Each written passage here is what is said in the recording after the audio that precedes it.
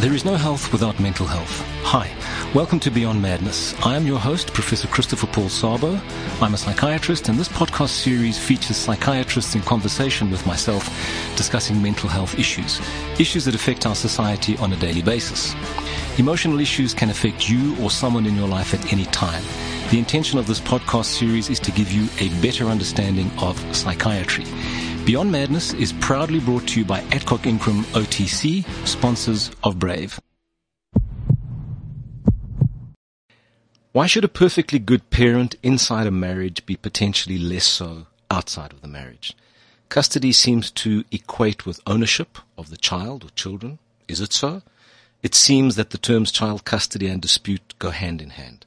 A few provocative questions to tee us up for today's podcast, where our topic is child custody, a potential emotional and legal quagmire. And I'm pleased to welcome my two guests and colleagues, clinical psychologists Anthony Townsend and Giada Del Fabro. Both are in private practice here in Johannesburg and actively involved in forensic psychology. And in this instance, you'll correct me if I'm wrong, but we'll be discussing what is ostensibly an issue that should fall within the domain of civil forensic psychology as opposed to criminal. Anthony and Giada, welcome. And thank you for joining us. We'll no doubt address the questions posed up front that lead us directly into the conversation I wanted to have today. But before we get into some of the more emotive issues, and certainly issues that make this process a potentially emotional one for all parties concerned, I just want to note an article that Anthony wrote and Giada wrote a commentary for in South African Psychiatry back in 2017, which was titled in part Navigating the Kaleidoscope of Conflict. So that kind of sets the tone, and that was in relation to child custody evaluations. Now, Anthony, you began the article by pointing out that amongst complaints against mental health professionals in recent years, and I'm not sure to what extent that is the status quo, unprofessional conduct related to biased reports regarding child custody disputes was a leading cause.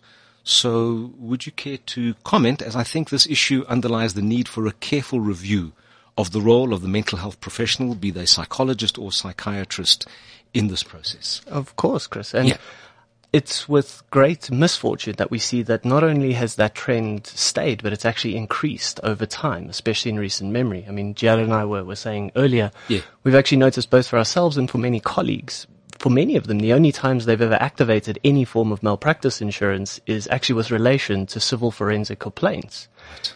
And it's unfortunately because so much of that process, rather than being treatment focused, is adversarial in nature. You've got two parents who are very upset with each other and are trying to protect the best interests of their children, sometimes in their minds against the other parent in many respects.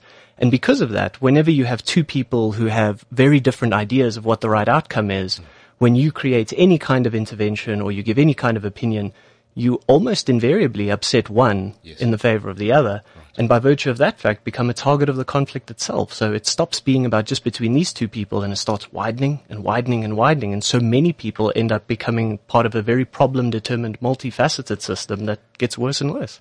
Sure. So, I've used that word sure, because it does sound like it morphs into something which one almost sometimes doesn't have control over. It just kind of, as I said, morphs and gets worse and deeper and worse. Giada, your thoughts? Yes, I think it's sometimes difficult to get that full stop at the end of all of it. And generally what you find is that when money runs out, then maybe there's a pause. Because these, if you're involved in a legal battle and suing professionals, it's costly. So sometimes that is what helps halt things. But what you find is I think there's a general, in the cases that come to us are generally quite acrimonious for the most part between the parties. And there's almost a projection of whatever's happened in the relationship onto the process. So the mistrust, the antagonism, the anger, the resentment. And so, the children get lost. Yes. And the professionals become a substitute for potentially the partner that is being separated from. A whole host of interesting issues there, not least of which is money. So it's almost a question of how deep are your pockets. That's how long this will go on for. And I'm taking a very cynical view, of course, because at the end of the day, one would like to think that if the best interests of the child are paramount, then that's all that really matters. And we'll come back to best interests of the child. So, as I said, that's kind of like a cynical view, but the truth of the matter is there are practical realities in terms of finances. And it's just unfortunate that the children, as you say, often get lost, because then this almost becomes a proxy. I mean, the kids are almost like the vehicle to have the war, in a sense. And I think that what troubles me at times is that everything that you see in that conflictual process probably captures the tail end of what has otherwise potentially been an okay marriage. And then there's this selective focus on everything that went wrong that led to the divorce. But if you were to capture it in terms of how bad it was for how long, it might not necessarily cost. I mean, right, some marriages are bad up front, but I mean in general, you're capturing a kind of a slice, Anthony. Yeah, you're very much getting a snapshot of the worst elements of both parents' experiences of each other and of themselves. Yes. And as you say, it gets played out in this really acrimonious dynamic between them, where everybody feels like they're opposing, everybody feels like they're fighting, rather than, as you say, trying to protect the best interests of the child, which is more often than not served by the child having a meaningful relationship with both parents. Absolutely. In some way. And whenever the good in either parent gets lost, the child is getting deprived of half of their lives and half of themselves in some respects. Yeah, and that's a real issue for me, is how much gets lost in the process and how much is kind of put to one side, because it surely wasn't all bad. You clearly got married. There was something that attracted you to the other party to the point that you wanted to have kids together. Sometimes it happens in erratum, and then one does get married, or hopefully it's a consequence of two people who care and love for each other, who want to have a child or children, and somehow that all just kind of gets lost. And it's all about what didn't work, and that becomes everything. It's almost like a selective abstraction in a way, a cognitive distortion where you're taking one thing and you're making it everything. And you would think that the system was wise enough to say, no, wait a sec. It can't be just that. What else was there? And how do we get back to that as a foundation for how we move forward in terms of the best interest? And I'm kind of getting ahead of myself, but that's where the conversation is taking me. Jada, Anthony, jump in. Yeah, I mean, I think what's sad also is that, for a child, the narrative around their conception, their birth, being wanted, yes, it's linked to the narrative around the relationship between the parents. So when you find there's this selective splitting, so to speak, where it's all bad and this person is terrible, it does impact the child's narrative around their origins and their life story, yes, in a way which really deprives them of the goodness that Anthony was referring to, that there was something really good, yes, that they were brought into. And I think for me that's the great sadness, in a sense. I don't know, Anthony, what you think, but I mean that's how I experience it when I'm just talking about it now and thinking about it. Where's the goodness? I think it's exactly that, because we know that for most kids, especially when they're very young, they think egocentrically. They can't help but think they have this role to play and this responsibility for everything that happens around them. And so when they're placed in a position where they've got two parents fighting with each other who kind of can't stand each other in these moments, so many kids, whether it's intentionally or unintentionally by the parents, start thinking of themselves as this catalyst of conflict, and I cause all of these problems. And if it wasn't for me, maybe all of this wouldn't have broken apart this way. And they grow up, as Jada says, with this narrative that's going to influence them not only now in their lives, but later on, without getting to reflect on, as you say, all the positive experiences they could have with one parent or the other. And I guess from the parent side, what's really, really unfortunate is more often than not, who they are as a partner gets conflated with who they are as a parent. Yes, I think that is very important, and I will touch on that. But I want to get back to basics, because I think that, and I just want to set the scene. There's a book written or edited by Sean Kaliski called Psycholegal Assessment in South Africa. And he, in fact, authored the chapter in the book on child custody and access. And I wanted to note something that he'd said to sort of frame the discussion and just keep it in mind. But I was hit by the word access.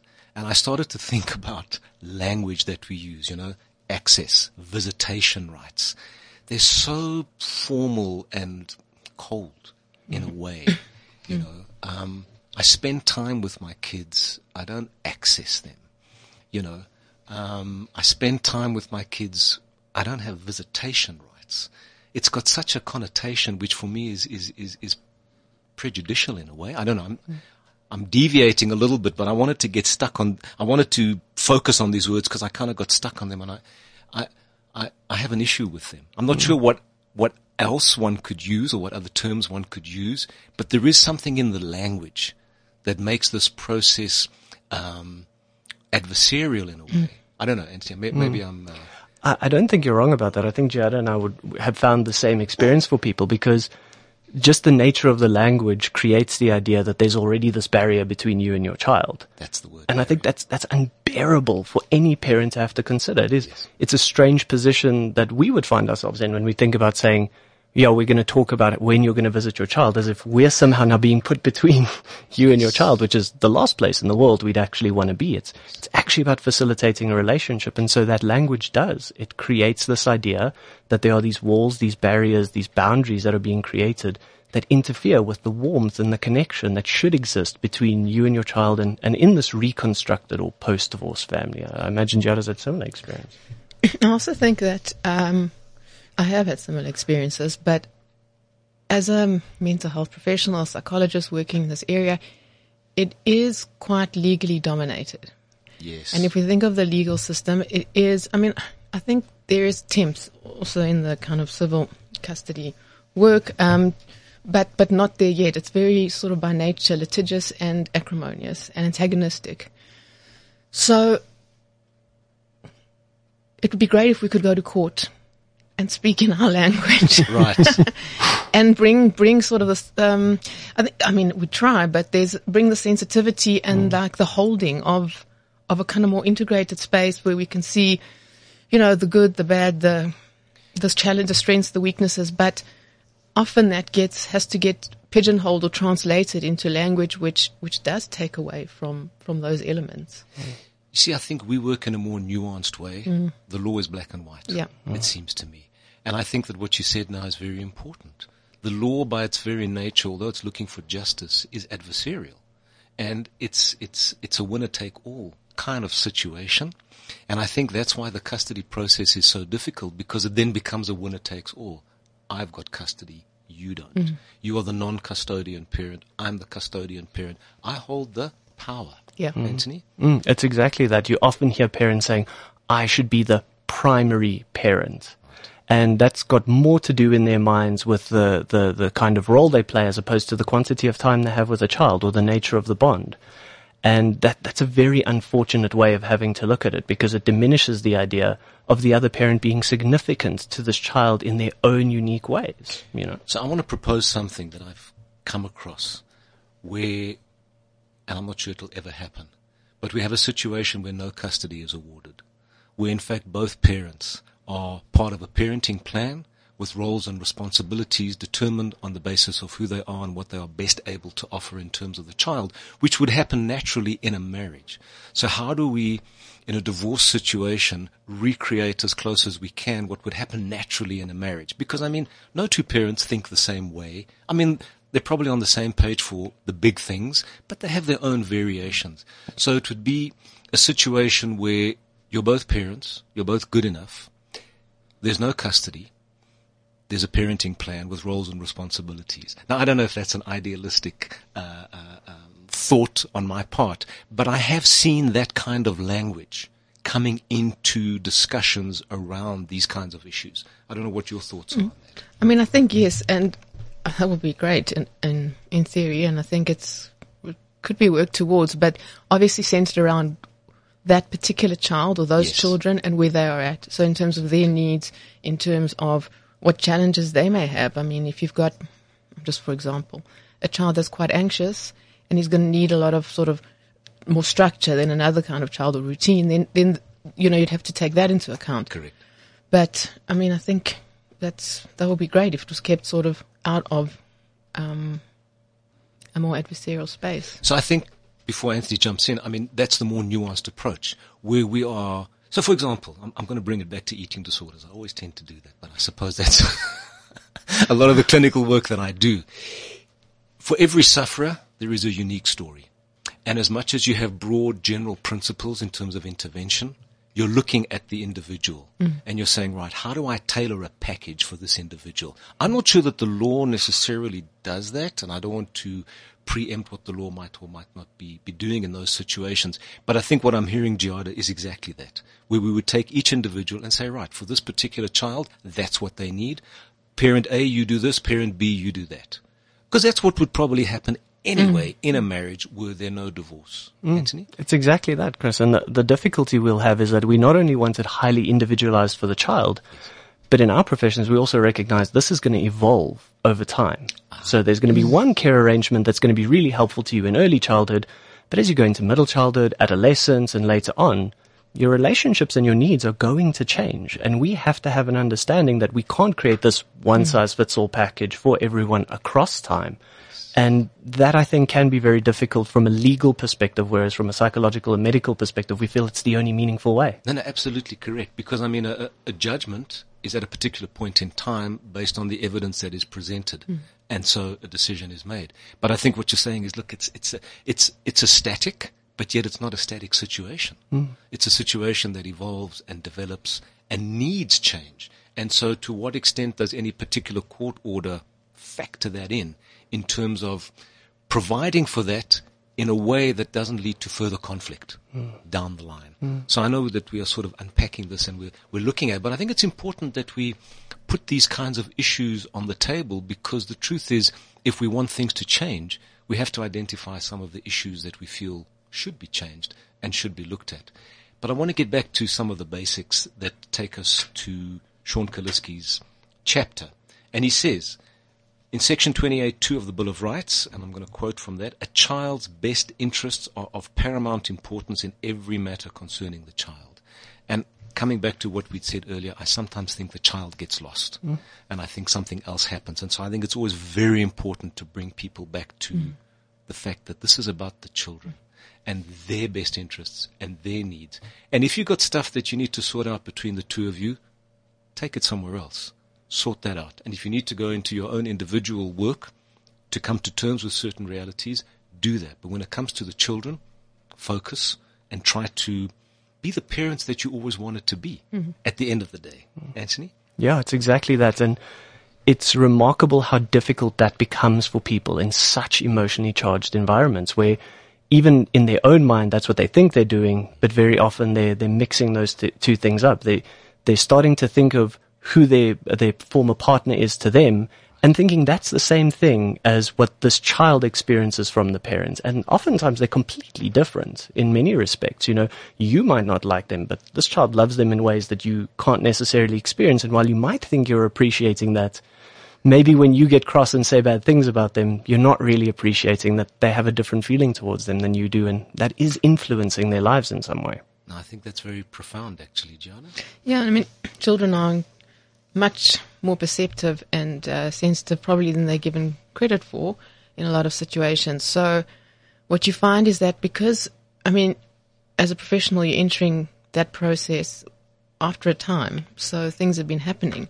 It often makes it difficult to assess the children because in a way that they are able to articulate their kind of authentic true feelings about the situation because they've been a part of that process already where there's been a confounding of parent with partner. And so sometimes it is quite challenging to feel certain about, the child feels quite conflicted already in that space. And sometimes we'll just opt not to participate because they've been exposed to that process before. Well, I think it's also a question of divided loyalties. And at the end of the day, trying to have children articulate what they really feel, which potentially opens up the discussion to say, look, this is where we're at. How are we going to move past this? But then we're getting into counseling, mediation, and therapy, which is not the role of the forensic psychologist. Kaliski goes on to quote section 28.1, and it affirms that particular section that every child has the right to family care or parental care or appropriate alternative care when removed from the family environment. And I think the key word for me there is care, family care. And I think that in the midst of an adversarial battle, I wonder to what extent that gets lost. Anthony? I think to a great extent, unfortunately. I mean, one of the things that we've seen has been a big trend in the way this has been understood and researched and conceptualized is that, there's this term that permeates all of care and contact evaluations in child custody, which is alienation. Right. And everyone uses this term all the time. And in 1987, when this first came out from Gardner, he said there's this thing called parental alienation syndrome. He almost wanted to create it as this diagnosis. And our thinking has evolved to be, it's not really a disease entity, it's not a diagnosis. In the present, it's actually considered an atypical form of child abuse. It's Yes. considered a deprivation for exactly the reason you mentioned, is that when you negatively influence a child's relationship with a parent who has something to offer them, a social capital, as they call it in legal terms, where they've got emotional resources and psychological resources that they can give to this child to help them, when you deprive them of that, that's in many respects negatively impacting on a child because you're depriving them of the care that they rightly deserve, which is really awful, and it creates massive consequences for kids later in life. Well, I think it's important to actually look at this parental alienation syndrome because I think people have spoken about it. As you say, it's not a formal diagnostic entity.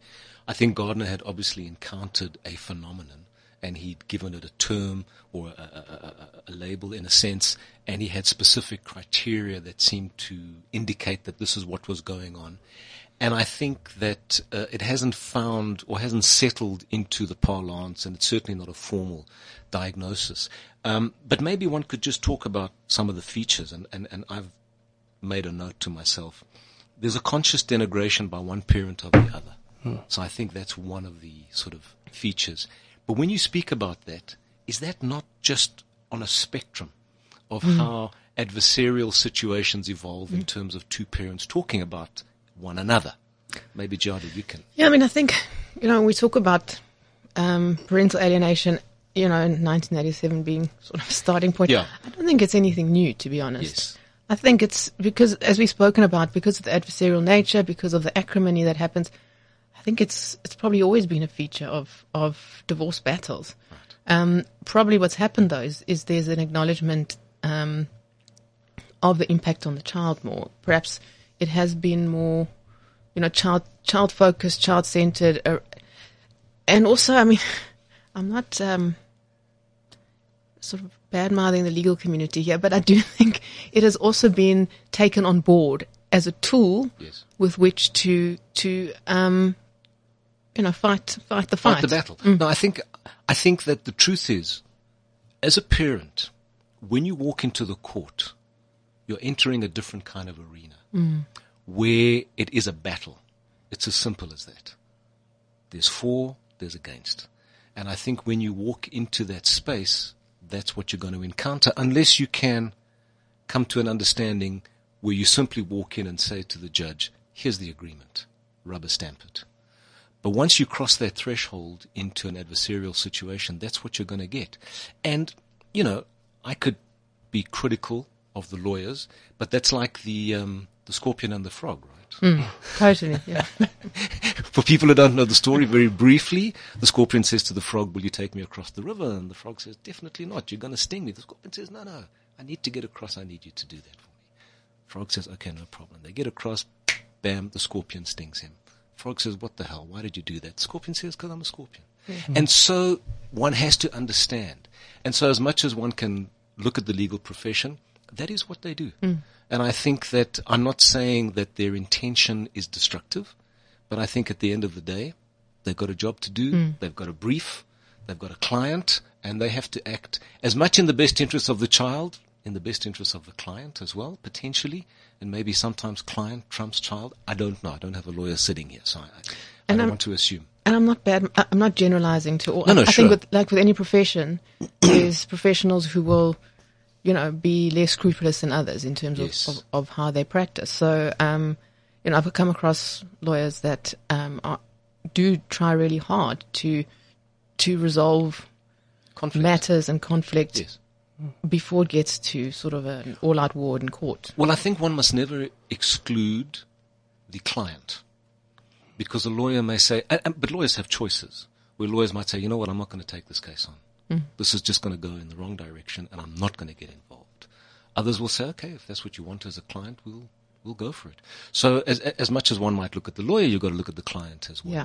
And then I think it's about the lawyer-client relationship and how that gets managed and how the lawyer understands where their responsibility and where their loyalty lies. Anthony? I think it's exactly that. And I know there's a lot of cases where we see, the client is in this very vindictive mode or they're very angry and the lawyer is actually being quite reasonable. You can actually hear through the client who's remarking, my attorney says maybe we shouldn't fight, maybe we should. And not very long from then, you find that attorney has been fired. Because they're not colluding with this angry process and this destructive process where they're actually trying to uphold something good. So, in some cases it's ironic because they're not incentivized to try and create something a little bit more conciliatory, which can be really problematic. Whereas a lawyer could be incentivized to go along with whatever the narrative of the client is, prioritize that, and go out to all-out war without that necessarily being what's actually best in the child. And that is unfortunate. And you would think that this would be something that would be first and foremost under these kind of circumstances. But other features of parental alienation, what I call child capture, where the child becomes the voice of the alienator.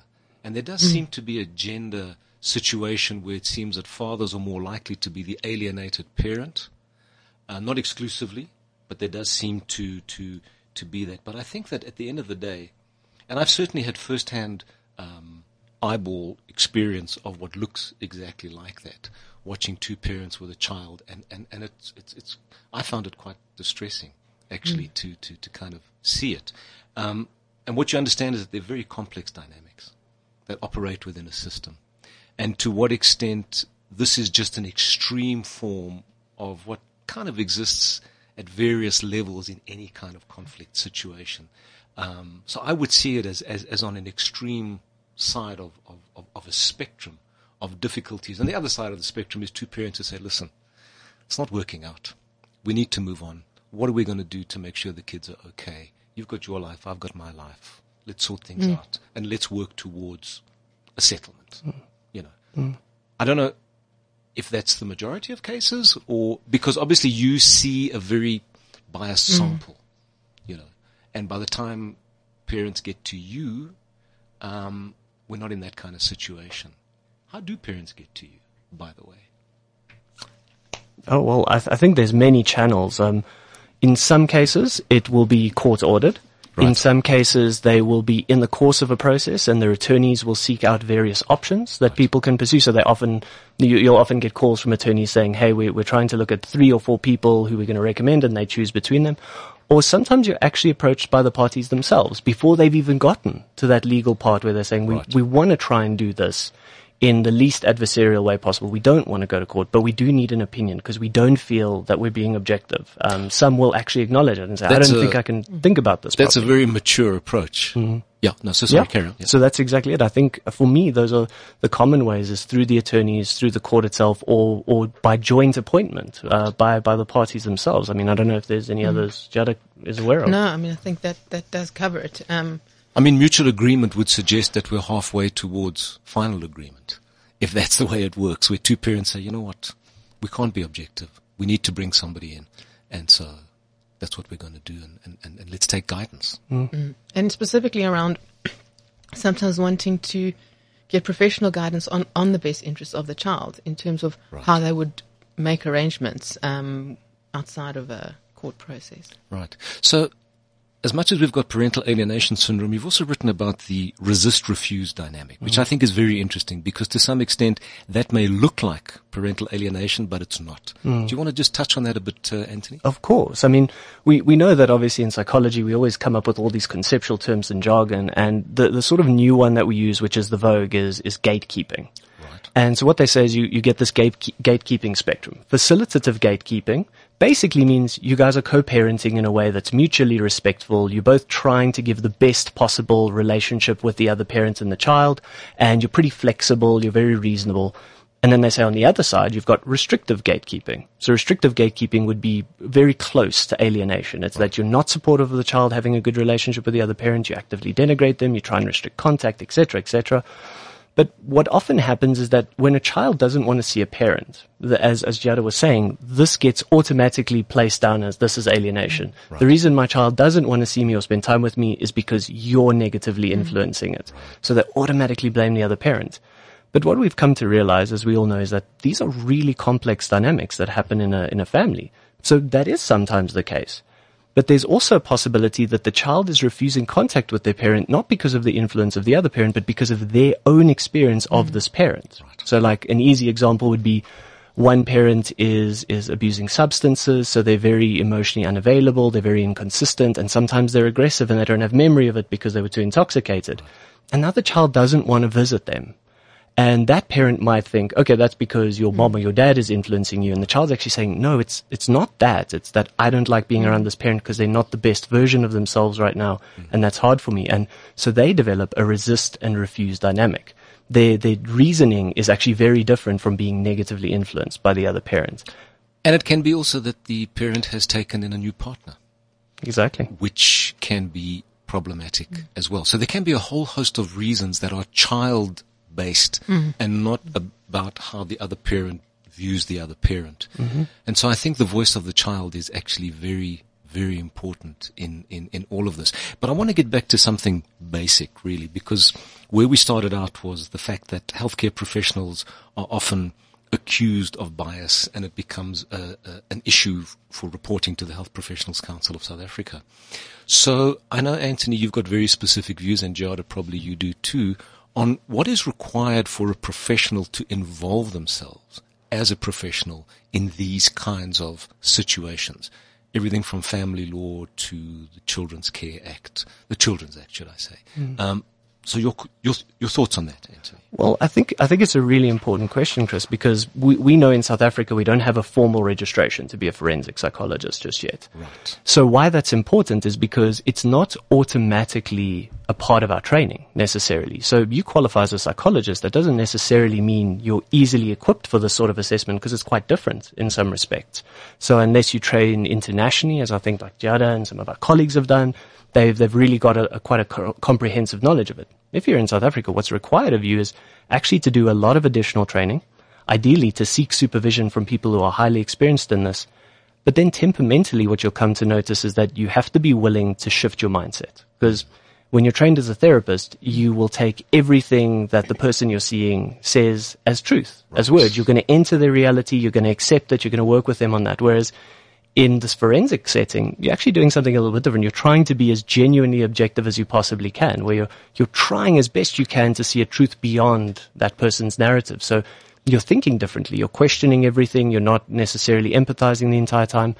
And you're trying to be a lot more neutral and investigative in the way that you're operating, which for some people is easier, and for some people it's a little bit more tricky to be able to do. No, but I think these are profound shifts in terms of where you come from. Because if you come from a healing, therapeutic background, that's instinctively what you do. Having said that, though, I do think that the assessment process does offer opportunity for healing and for a therapeutic. But the truth of the matter is that as a professional, you've got to be objective. And I think that's maybe, and Giada, just your thoughts before I want to differentiate between witnesses. Definitely. It's a shift. And I don't know that all professionals are able to do that, or people interested in doing this work can make that shift. I do think the sort of therapeutic skills that, as a clinical psychologist, if that is your profession, entering into this kind of work, can help in terms of rapport building, in terms of, working with specifically the children. But I do think it is a shift, and it's a big problem. People are interested in doing this kind of work, but it's basically a do-it-yourself, because if I look at sort of components of master's training, there's no real dedicated, there may be 1 or 2 lectures on it, but it's not preparing you for that mindset, for kind of the rigorous assessment and also the scientific method.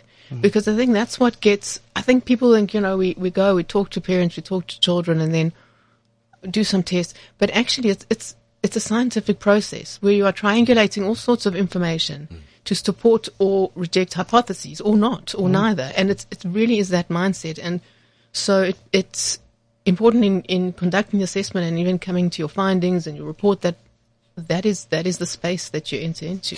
Well, I think that the issue of a fact witness versus an expert witness, because what we're talking about now are expert witnesses. And in order to be an expert witness, clearly there's a different requirement to being a professional who's therapeutic. So I just wanted to touch on these issues of fact and expert witness because it's important. Anthony? Well, I think it's a hugely important one that often gets overlooked because many people aren't aware of the difference between them. And what we see is that professionals who are helping in any respect, whether they're psychiatrists, GPs, social workers, psychologists, anyone who's involved with this family at some point is very likely to be dragged into this whole situation. And they don't always know what they can and cannot do and what they should and should not do. And very often they'll get asked the question, so you've been seeing this parent for 2 years, and they'll go, do you think that they should have access to their child? And you get put in this position of making this really big decision that you didn't necessarily ask for, and then you give an opinion, and then you go to court, and these people just kind of lay into you the whole time about it. And that's an awful experience for a lot of professionals because that makes them want to move away from these situations. And when you've got fewer people helping, there's less chance of this actually changing. So you actually end up entrenching the conflict because everyone wants to run away from it. And so having this knowledge of the difference between the two helps a lot.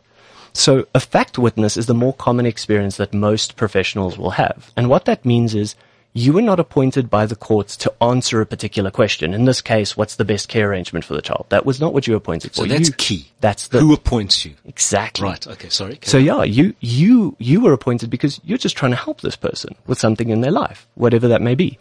And so for that reason, your mandate is therapeutic. You're trying to help them. And if your mandate is therapeutic, there is a degree to which you're inherently subjective because you're invested in a different outcome. You're invested in what's the best thing for this person that I'm dealing with, because that's how you'd have to think.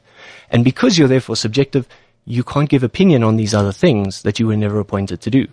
That doesn't mean you can't give information, though. You can say, this was my diagnosis, or this is what we talked about in treatment, and you can talk about the very facts of this person. You know, this is their history, this is how often I saw them, this is the therapy, this is how I thought they improved or didn't improve, and you can keep it really simple. And that can be helpful in the sense that it helps an evaluator or a court just know something about a person. But what we often find, and I think this is the case, at least in my experience, is that courts and especially evaluators are increasingly respectful of not interfering with treatment relationships. I know for a lot of evaluators, because we treat people ourselves, we want some information because it's part of, as Jada said, getting as much information as you can to make a decision.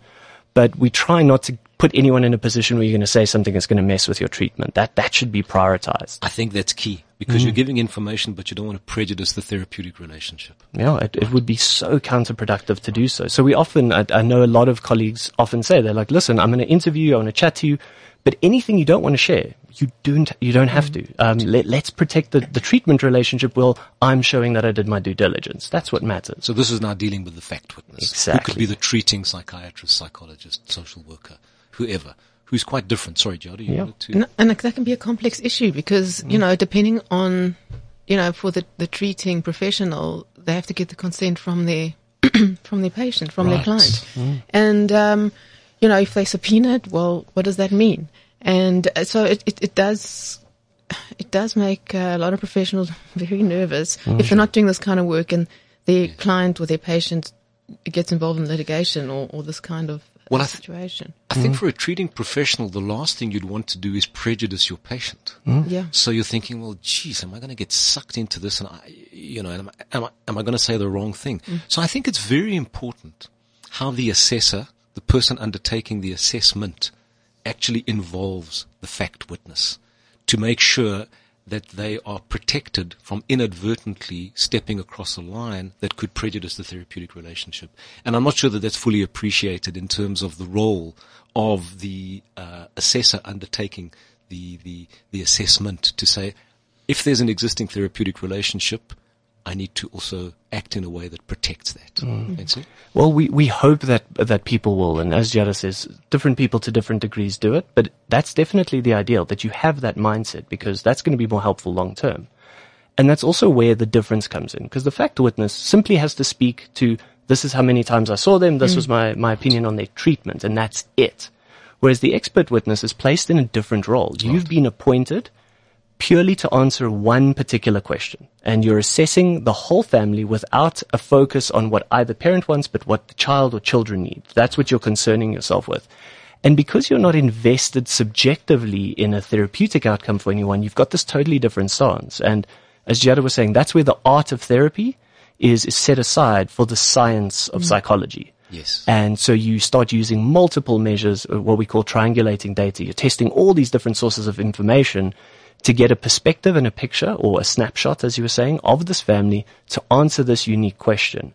And when you do that, you're drawing upon fact witnesses as one of many sources of information, but your job is to make a call on this. Whereas the fact witness, this was never actually a responsibility you had to hold, and it's actually okay to step back from it, because they're going to appoint someone who is going to come in with a different perspective and a different set of eyes looking at the same problem. Right, that's very important. Giada, you made an interesting comment when you wrote the commentary on Anthony's article, which looked at the way in which courts understand one or either parent or both who may have treating psychologists or psychiatrists, and how they view that in terms of their capacity to parent, and that a diagnosis doesn't necessarily prejudice you in that sense or doesn't disqualify you. Do you want to elaborate a little bit?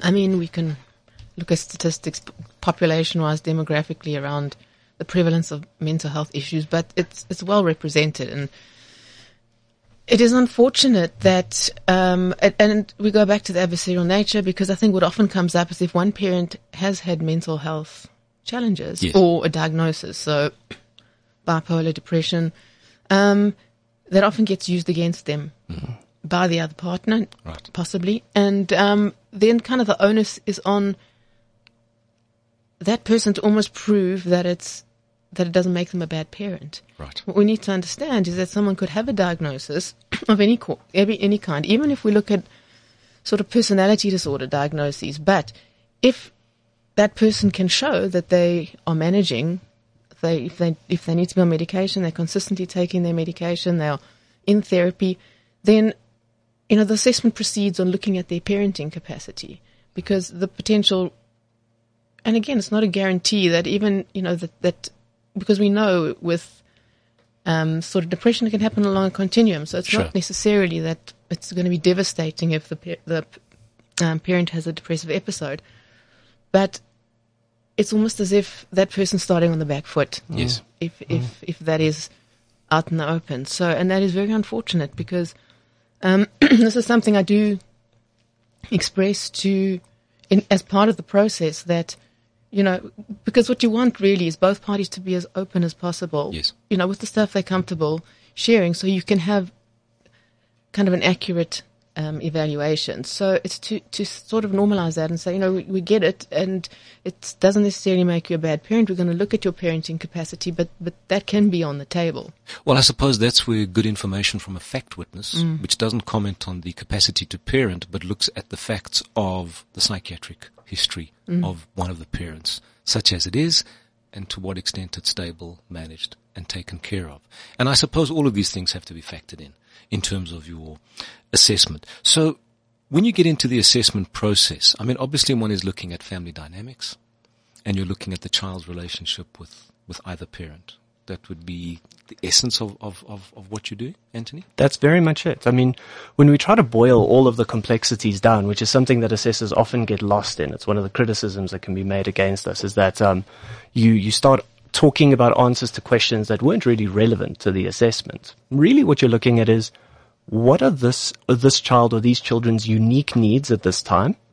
What are the capacities of either parent, and what are the relationships between the parents and the children like? That's really what you're trying to get a gauge of, so that you can then say, so the following care arrangement seems to be best suited to actually fitting with that. And the way you ultimately arrive at some of those is by looking at multiple sources of information. So you'll do lots of interviews with the parents, interviews with the children, psychometric testing with the parents, psychometric testing with the children, interactional analyses between the children and the parents, home visits. And then you often review collateral information. So that would be maybe checking in with treating professionals or reading documentation and reports. And really what you're trying to do is get as many different sources as you can, because you're not going to base a finding just off an interview. You're going to be able to say, hey, look, I'm fairly confident in this information scientifically, because this finding that I found X, and that corresponds with data from this clinical interview, the home observation, the psychometrics, this person's interviews, and this collateral information. So all of these different areas are converging around this, which can increase our confidence that this is a fair and accurate reflection of what seems to be going on, and therefore we can have this recommendation with a fair amount of certainty that it'll be the best option. Right. And at what age does the child's voice become powerful? How old should a child be, and to what extent do you place emphasis on what the child says? Is there an age developmental level that's required? Where does the child fit into this? So I think, importantly, there isn't necessarily a particular age, which is the complicated part about it, because it will be, does the child show the developmental maturity to be able to give a reflection of their authentic needs and feelings, which is a fairly vague term, of course, but it's because, you could have an extremely mature 6-year-old or a very immature 13-year-old. So chronological age doesn't necessarily dictate it, but the big thing that we really look for is the child being negatively influenced? Because what we realize is so difficult for children in these situations is, and they'll sometimes comment on it in the situation, is that they're aware of two things. One, if they're old enough, they're aware that as you tell them at the beginning, everything you tell me, I'm going to put it in a report. So I'm telling you that up front so that you wouldn't feel betrayed or anything like that. But so they're aware their parents will hear this and know this. And secondly, they're aware that what they say about one parent or the other is going to have implications for their relationship with the parent. So in cases of alienation, a child can often feel great love and warmth to their parent, but because they're worried that the alienator is going to be cross with them and be angry with them and be upset with them, they don't want to broadcast what their true feeling is. Right. And so what we often look at is, based on the family dynamics, is this child saying this because that's what they think their parent wants to hear and that's their way of keeping themselves okay and safe in a situation? Or is it a real reflection of how they truly feel at this time? Because that's what's going to tell us, and that's not always age dependent, unfortunately. So that's a judgment call that you have to make. And that's why I think the interactional analysis is quite a key part of the assessment, because there's so much nonverbal information that you can gather from those sorts of interactions, which perhaps if the child is telling you one thing, but you see them with the parent and they are perhaps more inhibited or just, kind of resistance a little bit, or the interaction's a bit wooden, then that's telling you something different. So I think that becomes quite important. And also I think, just on Anthony's point, I was thinking as I was listening to him that what evaluators need to also bear in mind is that whilst you have to be upfront in the beginning that everything can go in a report. Right. It's not, I think there's a responsibility to not include information that may be inflammatory, that doesn't have a constructive role in your evaluation, because that can happen. And I think there is a responsibility on professionals in writing up the report, and Anthony sort of said, you've got to stick to the facts. Mandate to be quite particular around what you support your findings with. I think everything has to be defensible. Yeah. And so you've got to be able to say, this is my opinion, these are my reasons, and you can stand by, and you can actually look to specifics to say, well, these are my reasons because this is what I saw, this is what happened. Do you ever get into mediation or saying to people, before we take this, maybe we need to mediate? Because I know that in Australia, the issue is before you get to litigation, you go mediation. That's what I've understood. And for me, that would always seem to be a preferable course of action. I don't know what your thoughts are on that. I mean, I think that is the move here too. I think definitely the courts are looking to, and it's also about resources. So, yes. and how long a divorce takes to go through, because there's just not enough time and space. So the idea here is definitely moving along those lines, that they want a pre-trial sort of mediation before getting to court. And I think it is because there's such a backlog. And even with the family advocate, I mean, it's... Well, the family advocate, I wanted to ask, we sort of, just to note that the family advocate is there as the court's friend, so to speak, and to provide a non-funded, professional entity that can come in to look at the same situation, but representing the court in a sense, or the state. And so nobody's paying the state advocate. This is simply what the state offers. Would that be a reasonable assessment of what the state advocate is about? I'd say so. Yeah. And I mean, there we're saying, well, nobody pays the state advocate, and they come in and they do similar things, maybe not to the same extent, but they seem to also come up with, they do come up with a report that also speaks to parenting arrangements and involvements. The challenge, though, with the family advocate is, and I think it is a starting point, but they are also very under-resourced. Yes. So the time that can be spent on making quite a significant decision is, and it's the frustration that unfortunately a lot of, in my own personal frustration has been that there's no sort of state, for example, as part of, I saw it through working in states at the various hospitals, there's no real state-funded facility that can do what Auntie and I do. Yes. And so it becomes very prohibitive cost-wise. So often the only option is the family advocate, and they do great work, but you get often, it's 2 hours spent. No, it's under-resourced. There's and no there's two ways not about enough it. people. And so, it's an issue. And, it would be really great if it could be more accessible. I think it's assessment. But I think that's a very important point, that there's no equivalent of what you offer in private in the state sector. And I think that would be something that certainly would make a huge difference. So, we're talking about training, we're talking about resources. These are the kinds of issues that obviously would need to be addressed. There were quite a few questions that I didn't get to. I wanted to ask about, and I'll just mention them. We don't have to answer them. Issue of false allegations of sexual abuse in these kind of situations. The changing role of fathers and the inclination still towards what they would call maternal preference. So I think these are issues which we haven't had an opportunity to unpack, and those obviously are things that would take us a lot longer.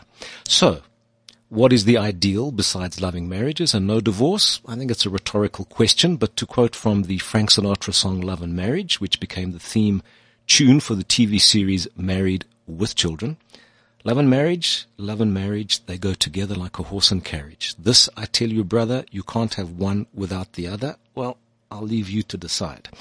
Suffice it to say, divorce is never easy, and where children are involved, all the more difficult. So to any divorcing couples with children, and in the spirit of our very own Bill of Rights, please remember, a child's best interests are of paramount importance in every matter concerning the child when a couple divorces. They divorce each other, not the children. Anthony and Giada, thanks for joining us and giving of your time to share your knowledge and expertise. Greatly appreciated. Remember, there is no health without mental health. I hope today's podcast has been enlightening. I am Professor Christopher Paul Sabo. This is Beyond Madness in proud association with Adcock Ingram OTC, sponsors of Brave.